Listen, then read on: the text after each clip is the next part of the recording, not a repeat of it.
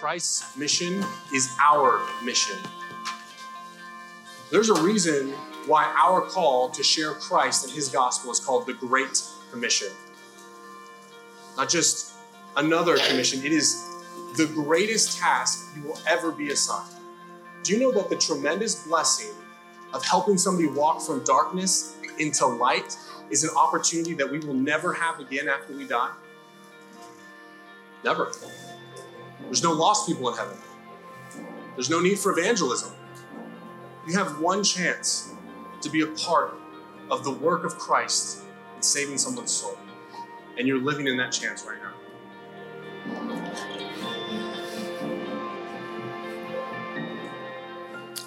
Well, if you have your Bibles, turn with me to 2 Corinthians chapter 5. My iPad's at 16%, so we'll see how this goes. No, it's a delight to be here with you guys and have an opportunity to share with you from God's Word. We are in the middle of a brief 3-week series where we're looking at some different passages from 2 Corinthians to understand what it means for us as Christians to be ambassadors for Christ. And while you're turning there, let me let you know about a couple of things going on at Coastal. So first of all, if you're looking for a date night, we have our couples dinner coming up on Friday, September 9th at 6:30 at the Yorktown campus. Dinner and childcare are provided. The cost is $40 per couple. You can register at gocoastal.org/events. So come on out for a great time. Tonight at 5 p.m. right here at the Gloucester campus. We would love to see all of you back here for our night of prayer service. So we're going to have prayer. We're going to have communion. We're going to sing. We have 3 people getting baptized tonight at the night of prayer service. It's going to be an awesome time. So I would love to see all of you back here at 5 p.m. for our night of prayer service. Last but not least is our small group season is fast approaching. It's 2 weeks from now. So it starts Sunday, September 11th. If you are looking for a small group, and I could not encourage you strongly enough to look for a small group, you can go to gocoastal.org/small groups, or you can grab a Grow booklet at one of the welcome desks that has all of our small groups listed. Well, this morning we're going to look at 2 Corinthians chapter 5, and I want to talk about our mission. What is our mission as followers of Jesus? Well, the video just told us, right? It's the Great Commission. The Great Commission is to go out into all the world and to make disciples of Jesus Christ. That is our mission. But what I want to show us this morning is this. If we don't understand what our mission is as followers of Jesus, and we don't understand how we are to accomplish that mission, we're not going to be very effective in that mission. If we don't know what we're doing and where we're headed, we're not going to get very far. You'll be like a person who thinks they're running a marathon, but they're really on a treadmill. And speaking of treadmills, when I was 15 years old, I went on a youth group trip one time, and me and a couple of my friends decided to go to the hotel gym one night. And so, as you guys know, high school boys are like the pinnacle of all human wisdom. And so we thought it would be a good idea. I thought it would be a good idea to show off how fast and athletic I was for my friends, which, by the way, I was neither fast nor athletic at 15 years old. And I wanted to show off, so I got on this treadmill and I put it on full speed. And you know that little clip that they put on treadmills that you're supposed to put on as a safety thing? Those are for wimps, right? I didn't need that. You can see where this is going, can't you? So I'm going this treadmill, I'm going as fast as I can, and I'm doing good for a little while. Then I trip, and I face plant on this treadmill going full speed. But it gets better because you see, whoever designed this hotel gym thought it would be a good idea to position the treadmill to where the back of it was up against a wall. So I am laying face first on a treadmill going full speed, stuck against a wall, so I can't even shoot off the other end of it. And when my friends got done laughing, they turned it off, and I kid you not, I stood up and had like a skid mark on the side of my face. Like the treadmill had become a part of me. And listen, so what is the point of this story? In the same way, as followers of Jesus, if we don't know what our mission is and we don't know where we're going to end up being like me on that treadmill. We're going to be moving a lot. We're going to be really busy. We're going to end up getting tired and falling on our face. If we don't know what our mission is and how we're going to accomplish it, we're not going to be very effective. So this morning, I want to show you from 2 Corinthians chapter 5, the aim of our mission, the motives for our mission, the message of our mission, and then we're going to close by talking about what is our discipleship strategy here at Coastal. What is the strategy for our mission? So let me begin by giving you the main point of the sermon.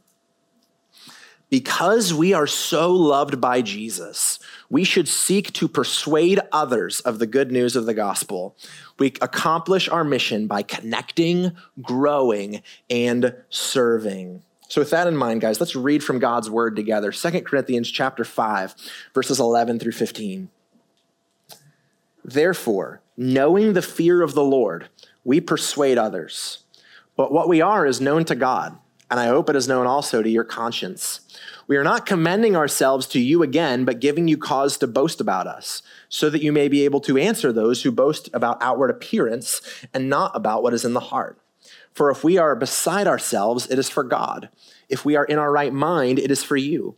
For the love of Christ controls us, because we have concluded this, that one has died for all, therefore all have died. And he died for all, that those who live might no longer live for themselves, but for him who for their sake died and was raised. Let's open with a word of prayer. Father, thank you so much this morning for your word. Father, we thank you for your holy, inspired, inerrant, sufficient word, Lord. It is a lamp to our feet. It is a light to our path. So, Father, I pray this morning that your Holy Spirit would lead us and guide us into all truth. Father, I pray that you would take this word and plant it down deep into our hearts so that it will transform us to be more like Jesus. And Father, I pray that you would motivate us as your church to serve you with every ounce of our being. God, we love you and praise you in Jesus' name. Amen. Well, if you were here last week, Pastor Andrew was here and he did a fantastic job preaching 2 Corinthians chapter 4. I'm going to have less broken stuff up front than he did last week. But so if you missed that message, please go and watch it. It was fantastic. But he stopped in chapter 4 and I'm skipping ahead to verse 11 of chapter 5. So for the sake of context, let me very quickly recap the first 10 verses of chapter 5. So in these verses, Paul is comparing our present earthly bodies to the resurrection bodies that we will receive when Jesus returns. So the Bible teaches that one day Jesus is coming again, and when he does, we're going to be raised from the dead, and we're going to get new, indestructible bodies. So he compares our earthly bodies are like a tent, whereas these resurrection bodies are a building from God, a house not made with hands, eternal in the heavens. And he says, while we're in these earthly bodies, we groan. We're longing for eternity, even as we have the Holy Spirit as a guarantee of our inheritance. But he goes on to say, we are of good courage because while we are in the body and away from the Lord, we walk by faith and not by sight. So he says, while we are in the body, we are away from the Lord. And while we would prefer to go and be with the Lord because that is far better, because in his presence is fullness of joy, the bottom line is whether we're here or whether we're in heaven, our goal is to please God. Our goal is to please God. And the climax of this section is verse 10, where he says that we will all stand before the judgment seat of Christ. And we're going to give an account for our lives. And it's within this context now that we come to verse 11 that we're going to be studying this morning. And the first thing we learn about this passage is the aim of our mission. The aim of our mission, the goal, the target that we are aiming at, the thing that we are seeking to accomplish. And Paul lays it out in verse 11. He says, therefore, knowing the fear of the Lord, we persuade others. We persuade others. That's something of a mission statement for Paul. What do? We persuade others. This word persuade could also be translated as convince or urge. It is communicating the gospel with an aim toward persuading someone to receive Christ as their Savior. It is passionate.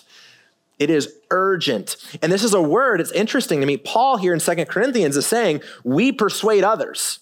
But then Luke, his traveling buddy who wrote the book of Acts, when he's describing Paul's ministry in the book of Acts, it's the same word that he often used to describe the way that Paul preached the gospel. Let me give you 2 examples. Acts 13:43. And after the meeting of the synagogue broke up, many Jews and devout converts to Judaism followed Paul and Barnabas, who, as they spoke with them, urged them or persuaded them to continue in the grace of God. Acts 19:8, and he, that's Paul, entered the synagogue and for 3 months spoke boldly, reasoning and persuading them about the kingdom of God. Church, this is our calling. This is our mission. This is the target that we are aiming at. We're seeking to persuade others of the gospel. We're seeking to convince, to urge people to receive Christ into their life, to receive the gospel. That is our mission. Another word for that is evangelism. That is why we are here, to share the good news of the gospel. And listen, I want to be clear here. I know the word persuasion can have some certain connotations. You will never be able to twist someone's arm into the kingdom, so to speak, right? You're never going to be able to force someone to become a Christian by our own persuasion enough. We can't be persuasive enough to make someone a Christian. The Bible teaches that unless someone is born again, they can't see the kingdom of God. Unless the Holy Spirit regenerates a person's heart, they cannot believe. And yet, I believe at the same time, the Holy Spirit is often pleased to work through a persuasive presentation of the gospel, through a passionate presentation of the gospel. The same Paul who believed in the sovereignty of God and salvation also wrote with great sorrow and unceasing anguish in his heart for those who had rejected Christ. So I want to be clear, we don't dispassionately or monotonely, if that's a word, proclaim the gospel. Guys, this is good news, but this is important news. We want to be passionate in the way we present the gospel. We want to be persuasive in the way that we articulate the gospel with others. So let me ask you this question as we're talking about our mission and we're talking about evangelism and we're talking about the Great Commission. Let me ask you this morning, even as I say those words, who is coming to your mind right now? Is it a family member? Is it a friend? Is it a coworker? Is it a neighbor?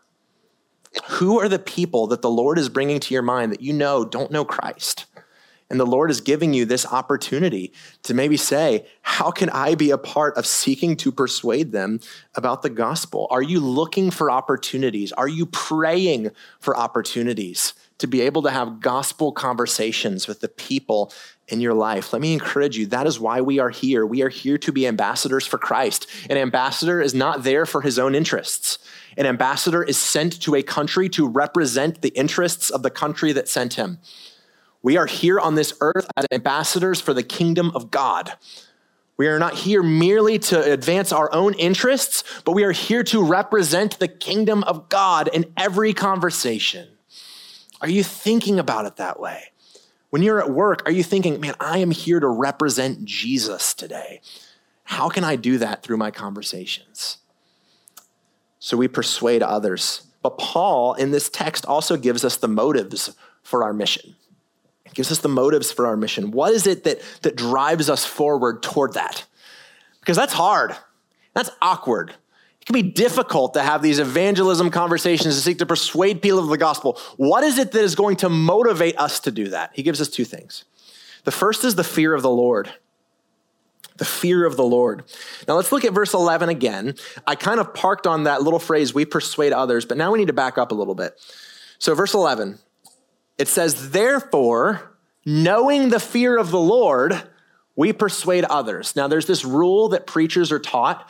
We're not allowed to read the word therefore without doing the therefore thing, okay? So you know this is coming. We got to do it. Let's just get this over with. When you see the word therefore, you need to ask the question, what's it? You guys are great. You know this stuff. You ask, what's it there for? When you see the word therefore in the Bible, it means what you are about to read is based on what came before. So you better understand the connection. Therefore, knowing the fear of the Lord. So what is the therefore referring to? It's referring to verse 10. Let's back up. 2 Corinthians 5, verse 10. Let's read it together. For we all must appear before the judgment seat of Christ, so that each one may receive what is due for what he has done in the body, whether good or evil. So in other words, it is therefore, or because you will one day stand before the judgment seat of Christ, knowing the fear of the Lord, we persuade others. That kind of changes it a little bit, doesn't it?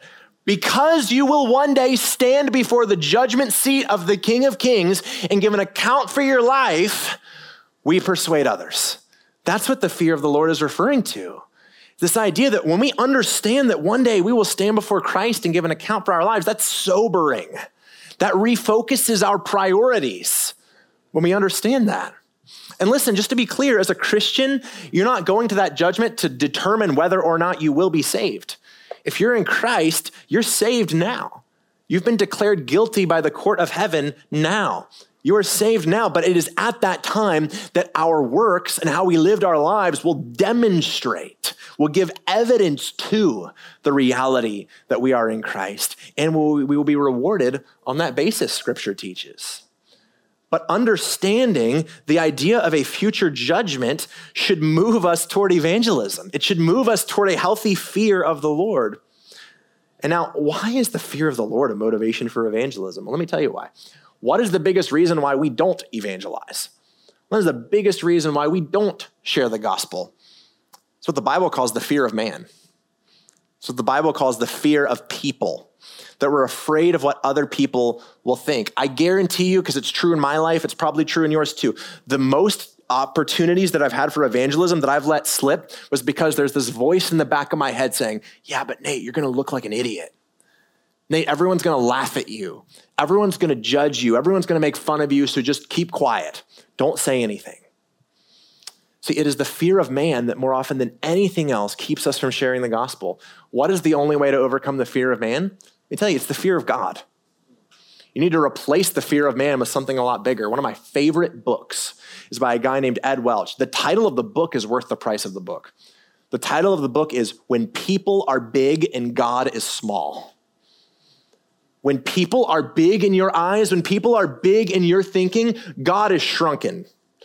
The only solution to overcoming the fear of man by being controlled by the opinions and the thoughts of other people is by seeing God for how he really is, which is big, which is glorious, which is majestic. If you are controlled by the thoughts and opinions of other people and that fear is holding you back from doing what God has called you to do, you need a bigger God. You need to understand who God is. Growing in the fear of the Lord frees us from the fear of man so that we can share the gospel without fear. But listen, it's not just about fear. That is not our only motive for evangelism. We have to balance it out with love. It is the love of Christ that compels us in our mission. It is the love of Christ. So we're going to look now at verse 14. And now I'm jumping right from the first half of verse 11 to verse 14. For the sake of time this morning, I'm not going to talk much about verses 11b through 13, but just to give you a super quick recap. One of the issues going on in 2 Corinthians is Paul is defending his ministry against false teachers in Corinth who are seeking to discredit him. And so what he's talking about in verse 11 through 13 is sort of the reason why he is giving them all of this information. Why he is talking about authentic gospel ministry in contrast to the false teachers. He says in verse 12, we're not commending ourselves to you again, but giving you cause to boast about us so that you may be able to answer those. So that's kind of what's going on here. And in that context, we come to verse 14, which says, for the love of Christ controls us. The love of Christ controls us. Some of your translations probably say compels us. The love of Christ controls or compels us. I don't think this is the love that we have for Jesus necessarily. I think it's the love that Jesus has for us. When he says the love of Christ compels or controls us. This word controls, it refers to an active, positive force. It refers to being pushed forward by something. What Paul is saying is, it is the love of Jesus that I understand, this love that he has for me. That is what gets me out of bed in the morning. That is the driving force in my life. That is what pushes me forward, what motivates me to keep going when things are hard, is knowing the love of Christ in my life. It is what drives me forward. Any of y'all ever been whitewater rafting? A couple of you guys. All right. I've been a couple of times. And, I first of all, I just love self-deprecating humor. So you get a second Nate hurts himself story in one sermon. It also just shows you how clumsy I am. But I promise it has a point. So I went whitewater rafting about 2 years ago in West Virginia for a bachelor party with one of my buddies. And so we're in the raft. And for those of you who have been whitewater rafting, what do they teach you to do when you fall out in the middle of a rapid? Anybody? Yeah, either float on your back and let the water take you or swim. But whatever you do, don't try to stand up, is what they tell you, because then you're going to get stuck.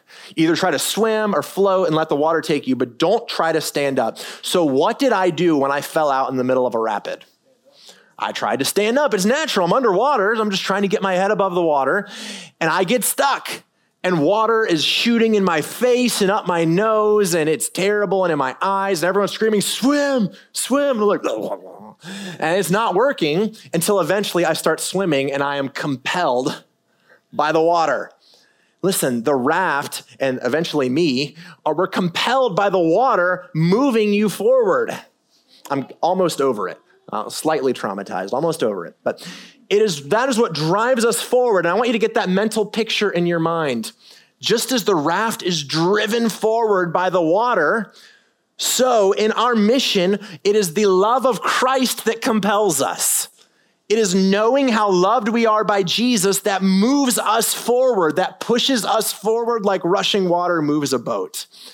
That is what drives us in our mission. That is the engine of our mission, is knowing how loved we are by Jesus. Paul was obsessed with the church knowing how loved they were. Listen to what he said. This is what he prayed for the church in Ephesians chapter 3.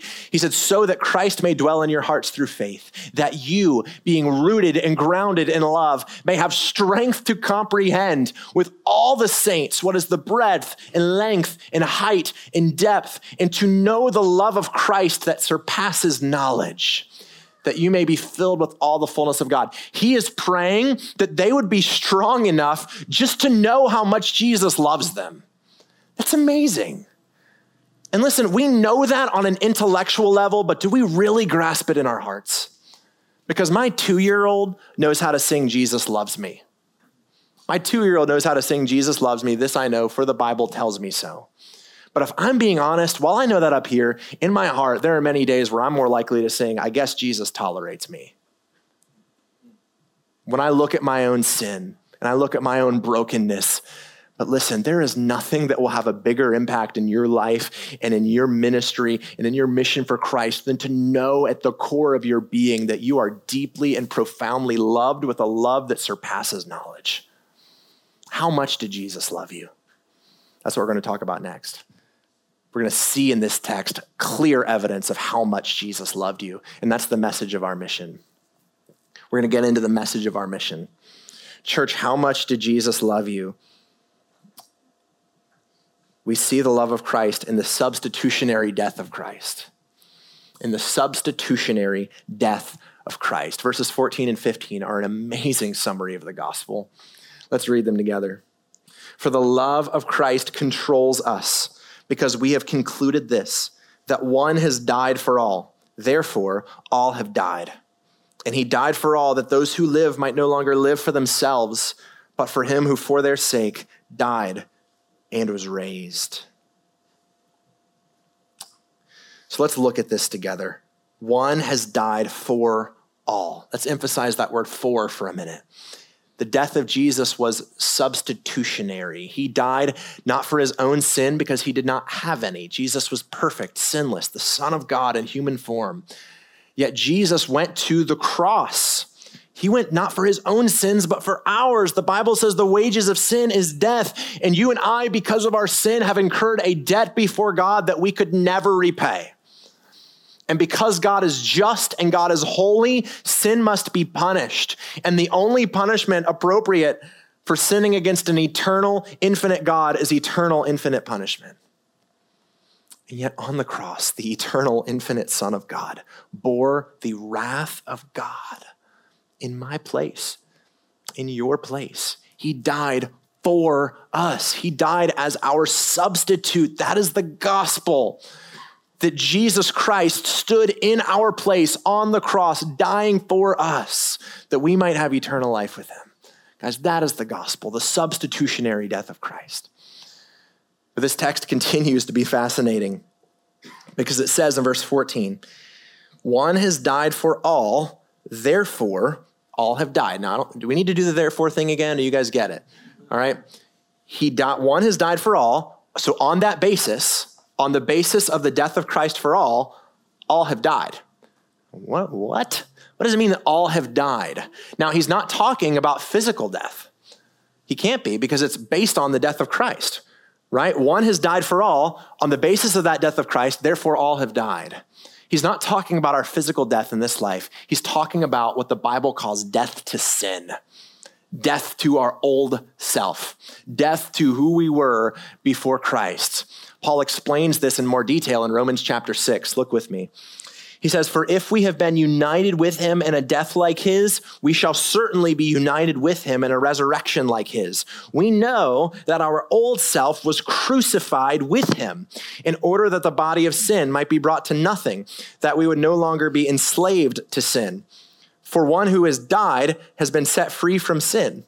Now, if we have died with Christ, we believe that we will also live with him. We know that Christ, being raised from the dead, will never die again.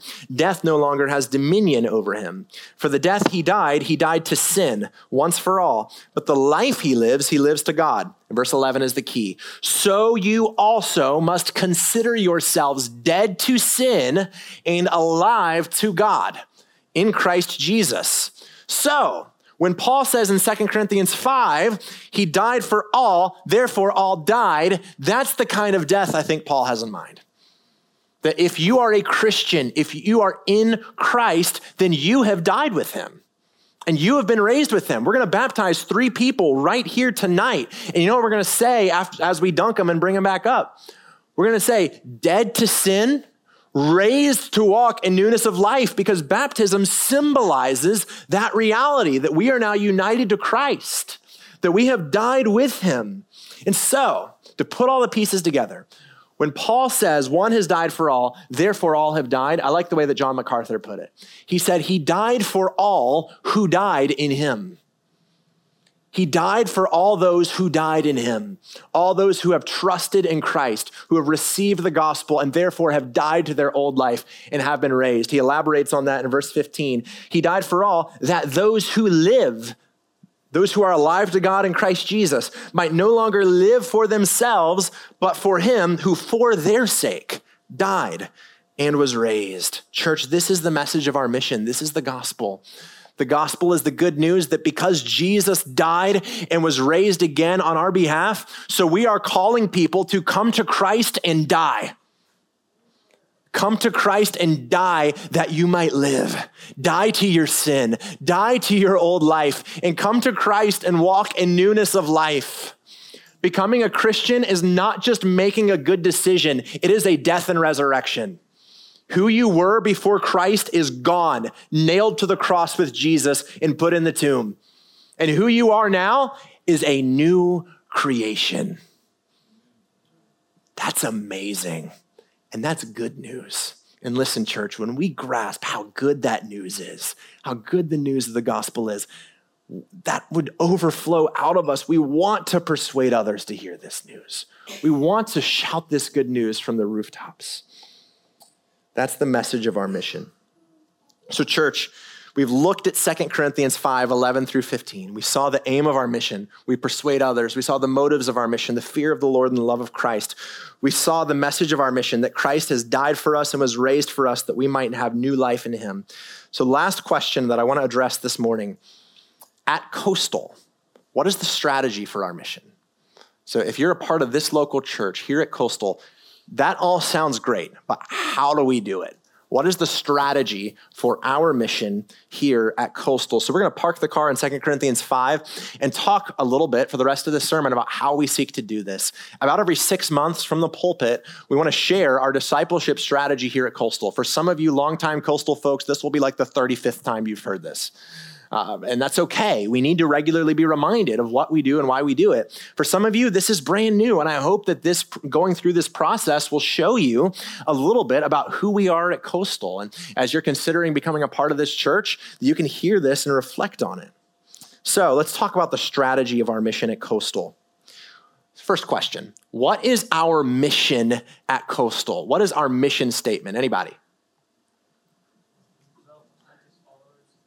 Bingo. Develop authentic followers of Jesus Christ. That is our mission. Another way to put that is discipleship. We want to make disciples, authentic followers of Jesus Christ. We notice it's a process. It's develop authentic followers of Jesus Christ. It doesn't happen overnight. But we also have a strategy here at Coastal. We have a strategy to accomplish that mission. We summarize our strategy in 3 words so it's easy to remember. Anybody?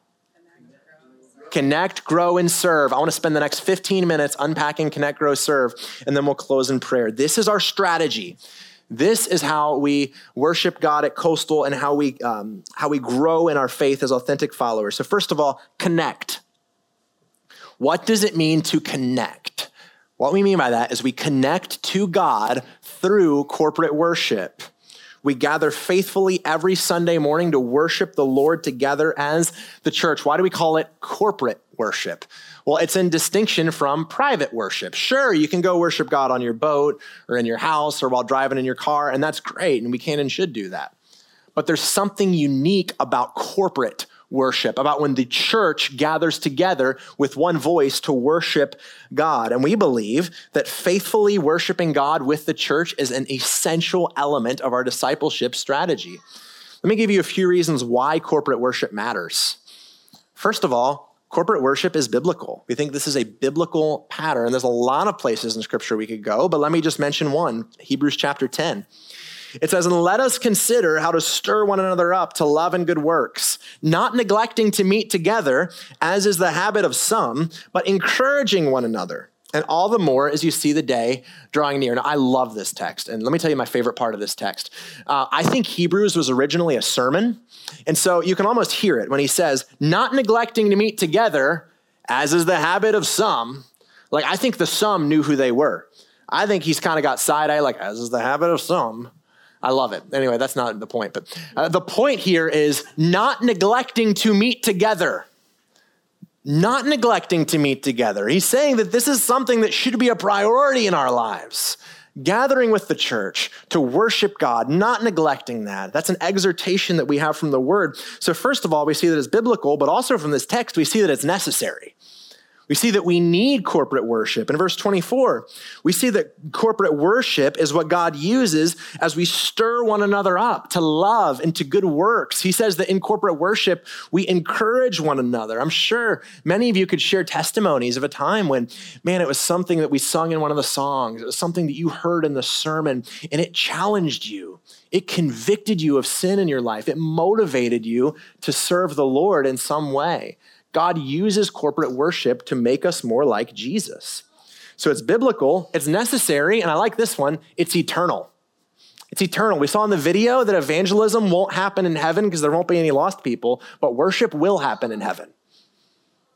We will worship God together as the church forever, so we might as well think about what we're doing now as band practice, as rehearsal. Guys, we're going to do this forever and ever and ever, and it's going to be awesome.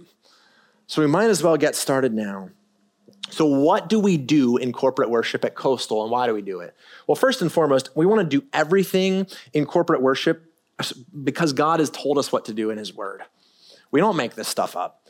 We don't sing because we just like it, and we don't do preaching just because it's a fun thing to do. We do these things because it's what God has told us to do in his word. God gets to decide how God gets to be worshiped. And so let me go through a few things here about why we do what we do in corporate worship. First of all, we sing praises. We declare truths about God to God. It says in Ephesians 5, addressing one another in psalms, hymns, and spiritual songs, singing and making melody in your hearts to the Lord. We sing praises to God because it prepares our hearts to hear from his word. We express ourselves to God. What a beautiful thing it is to sing praises with God's people. We preach the word. We come here week in and week out to hear from God through his word. If we really believe that this book is what it claims to be, that it's the word of God, that it's completely true, and that it has all authority in our lives, then man, I don't want to get up here and give you my opinions. You don't need that. I don't want to get up here and give political commentary or stand-up comedy. What we need is the word. We want to preach the word here at Coastal, week in and week out. What does it mean? How does it apply to my life? We want to preach to edify the church, to build up the church, but also to evangelize the lost. I make it a goal of mine to preach the gospel every single Sunday because I want you to know that if you bring an unsaved friend to church, they're going to hear the gospel. They're going to hear the good news that Christ died for us and was raised for us and that we can have new life in him. At Coastal, we want to be what I would call welcoming without watering. Welcoming without watering. What do I mean by that? We want to be a welcoming church. I want anyone who walks through that door to feel welcomed and loved and that we are thrilled that they're here. I don't care what they look like. I don't care what their background is. I don't care what they've done. I want anyone who walks through that door to feel welcome. But at the same time, we're never going to water down the message. We're never going to water down this book, even the offensive parts of this book. I like to put it this way. The gospel is offensive inherently, but we don't have to be.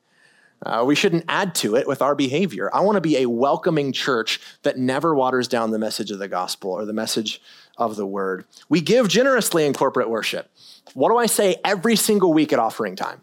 We are going to continue with our worship through giving. It is an act of worship to give to the Lord.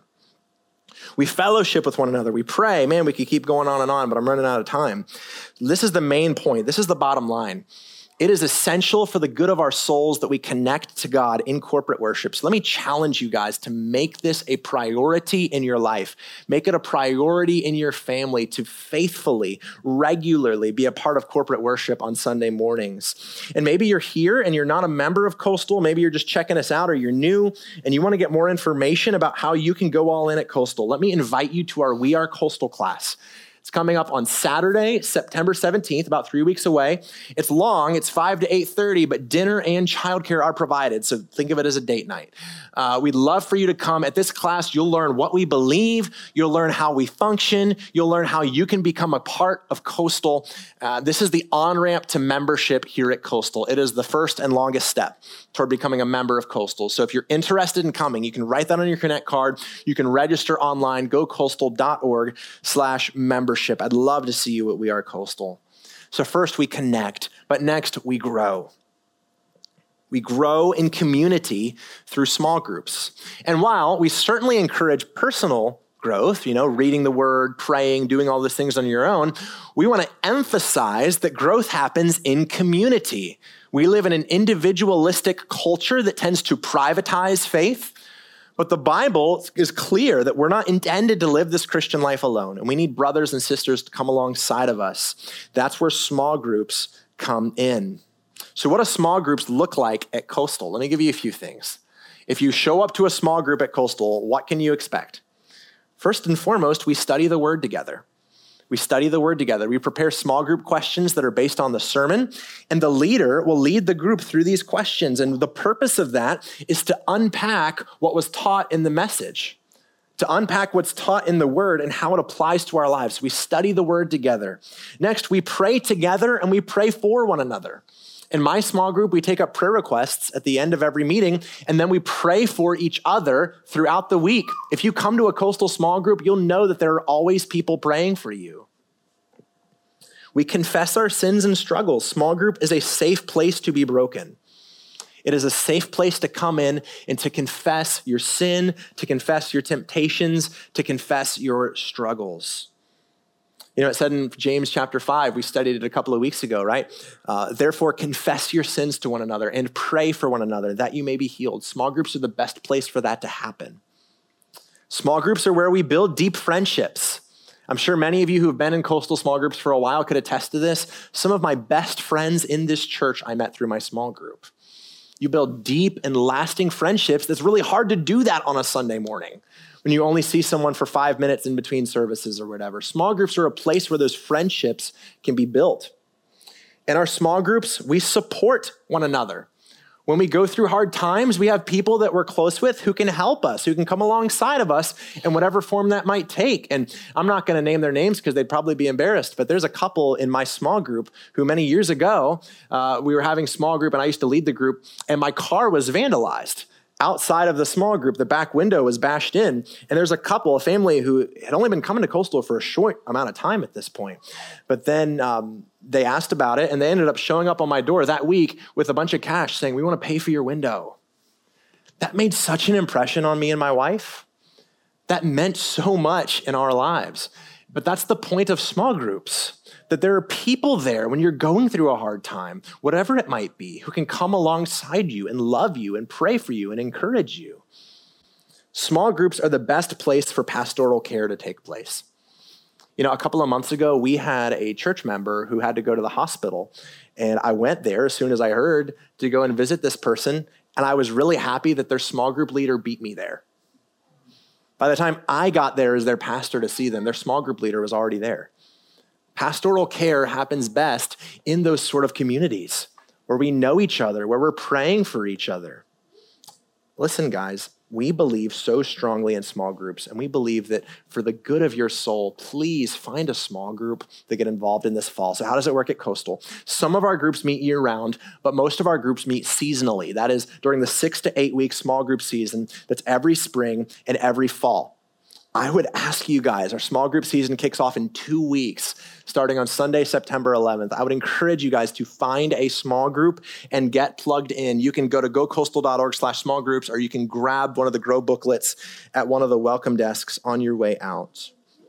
Find a group that works for your schedule and just watch how God uses that in your life this fall.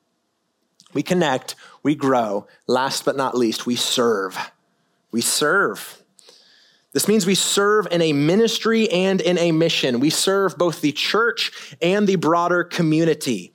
We are not merely to come to church, we are to go out and to be the church. The reality is that God has given each one of us a unique personality, unique talents, unique abilities, and spiritual gifts, and he wants us to use them for his glory. 1 Corinthians 12:7 says, "To each is given a manifestation of the Spirit for the common good." The Holy Spirit has given you a gift. He has equipped you as a believer, and he wants you to use that gift for the common good. That is to build up the church, to edify the church. We live in a consumeristic church culture in America where the idea is we find a church that we like the most, we come, we are filled, and then we go home. Guys, I don't think that's biblical. What's more biblical is we come to corporate worship, we are filled so that we can overflow in service to other people, so that we can use the spiritual gifts that God has given us to love and to serve and to edify and to build up the entire church. So if you're here this morning and you're a Christian, let me tell you, you have a spiritual gift, and I want you to use that to bless this church body. Let's just consider for a minute. And some of you might be thinking, well, that sounds great, Nate, but maybe you guys have it all taken care of. Do you really need me? Or is there really anywhere for me to serve?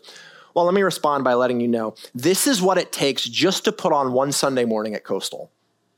We need preaching, okay? We need musicians and vocalists. We need sound techs. We need media techs. We need the first impressions team. Coffee, parking, ushers, greeters, security, count team. We need children's ministry workers, check-in, helpers, teachers. We need prayer team members. We need financial gifts. I could keep going. Guys, it takes hundreds of volunteers working countless hours across our campuses to put on one Sunday morning. And that's just Sunday morning. What about during the week? Men's ministry, women's ministry, student ministry, small groups, and that's just Coastal. What about the community? What about the nations? Food Mission, ESOL, CareNet, Puerto Rico, Honduras, Bolivia, Poland, Thailand. I could keep going. Listen, you will never be able to say, I wanted to serve at Coastal, but they didn't have enough for me to do. You will never be able to say that. Trust me, we've got plenty. We can keep you busy. There is so much going on at Coastal, guys. This is a thriving, active church, and we need you. We need you. One of our great passions at Coastal is to help you discover how God has wired you and then help you find the right fit for how you can serve. So maybe you're saying now, all right, Pastor Nate, you convinced me. I want to serve, but I don't really know how. I don't really know where to start. Well, let me give you a good tool that you can use. So you guys, I'm giving you permission. You can pull out your phone. Promise I'm not texting here. You can pull out your phone if you'd like. Gocoastal.org/serve. You can go to your web browser and you can type that in, gocoastal.org/serve. Because here's the deal. There's something of a tension in a growing church where sometimes people will come to me and they'll say, Pastor Nate, where do you need me the most? Where can I be the most effective? I'm open to serve, but really I just want to go where I'm most needed. Well, the first answer I always give is children's ministry. But the second answer that I can now give is this. gocoastal.org/serve. Now, if you go to the top of that page, we're going to have something called featured serve opportunities, and that will change regularly depending on the needs of the campus. So if you scroll down on that page, you can see a link to all of the opportunities on your campus. You can check Gloucester campus, and it'll give you opportunities, including the ones that are the greatest need. And when you click on see details, you'll have an opportunity to sign up, and all of that will also be in the Coastal app. Why do I bring all of that up? To let you know that it is easier than ever to find a ministry at Coastal. We are trying to make it as easy as possible, where within 15 seconds on your phone, you can see what the greatest needs are in this church and how you can serve. Guys, there are a million opportunities for you to serve at Coastal. We don't want you just to come to church. We want you to be a part of the church. So how are you serving? Well, as we're wrapping up this morning, I'm going to invite the prayer team to come forward. I'm going to invite the worship team to come forward. And I want to kind of recap where we've been and give one closing exhortation. 2 Corinthians chapter 5 unpacked for us that it is our mission to persuade others of the gospel. We are motivated in this mission by the fear of the Lord, knowing that we'll give an account for our lives, by the love of Christ, knowing how loved we are by Jesus. And we know what our message is. What are we trying to persuade others of? Of the gospel, that Jesus died and was raised from the dead 3 days later so that we can have new life in him, so that we can die to our old self and we can be raised to walk in newness of life because of Christ. And so at Coastal, we believe so strongly in that gospel. And so the way that we are proclaiming that and the way that we are growing as followers of Jesus is we connect, we grow, and we serve. And so I want to address two different groups of people this morning. First of all, if you are doing that, if you are a member of Coastal and you are actively connecting, growing, and serving, let me say this as the lead pastor of this campus from the bottom of my heart. Thank you. Thank you. I believe that our active members here at Coastal are the foundation of Coastal. They're the beating heart of Coastal, not me, not Pastor Sean, our members who are actively connecting and growing and serving. We can't do any of this without you. Thank you, and please keep up the good work. We love you. And maybe you're here and you're not a member. Maybe you're here and you're just checking us out. Listen, I know I'm biased. Let's get that out of the way. I know I'm biased, but I think this is an awesome church.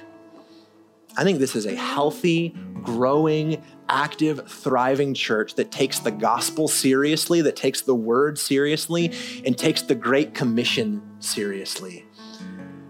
Won't you come be a part of us, especially here in Gloucester? Listen, I believe that God wants to use this campus in the years and in the decades to come to make a massive impact in Gloucester County for the gospel. I believe that with all my heart. I would love for you to be a part of that. Please come to We Are Coastal. Be a part of corporate worship. Join a small group. Find a place to serve. We want to help you do all of that. We'd love for you to come and be a part of our family here at Coastal. Guys, let's close in prayer. Thank you for being here this morning. Lord, we love you.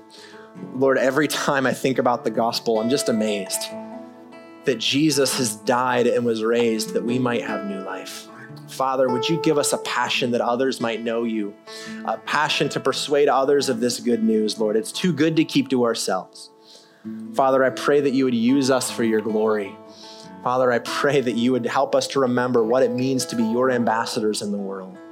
So, Father, as we go from this place, help us not only to come to church, but to go out and be the church. We love you and we praise you in Jesus' name. Amen.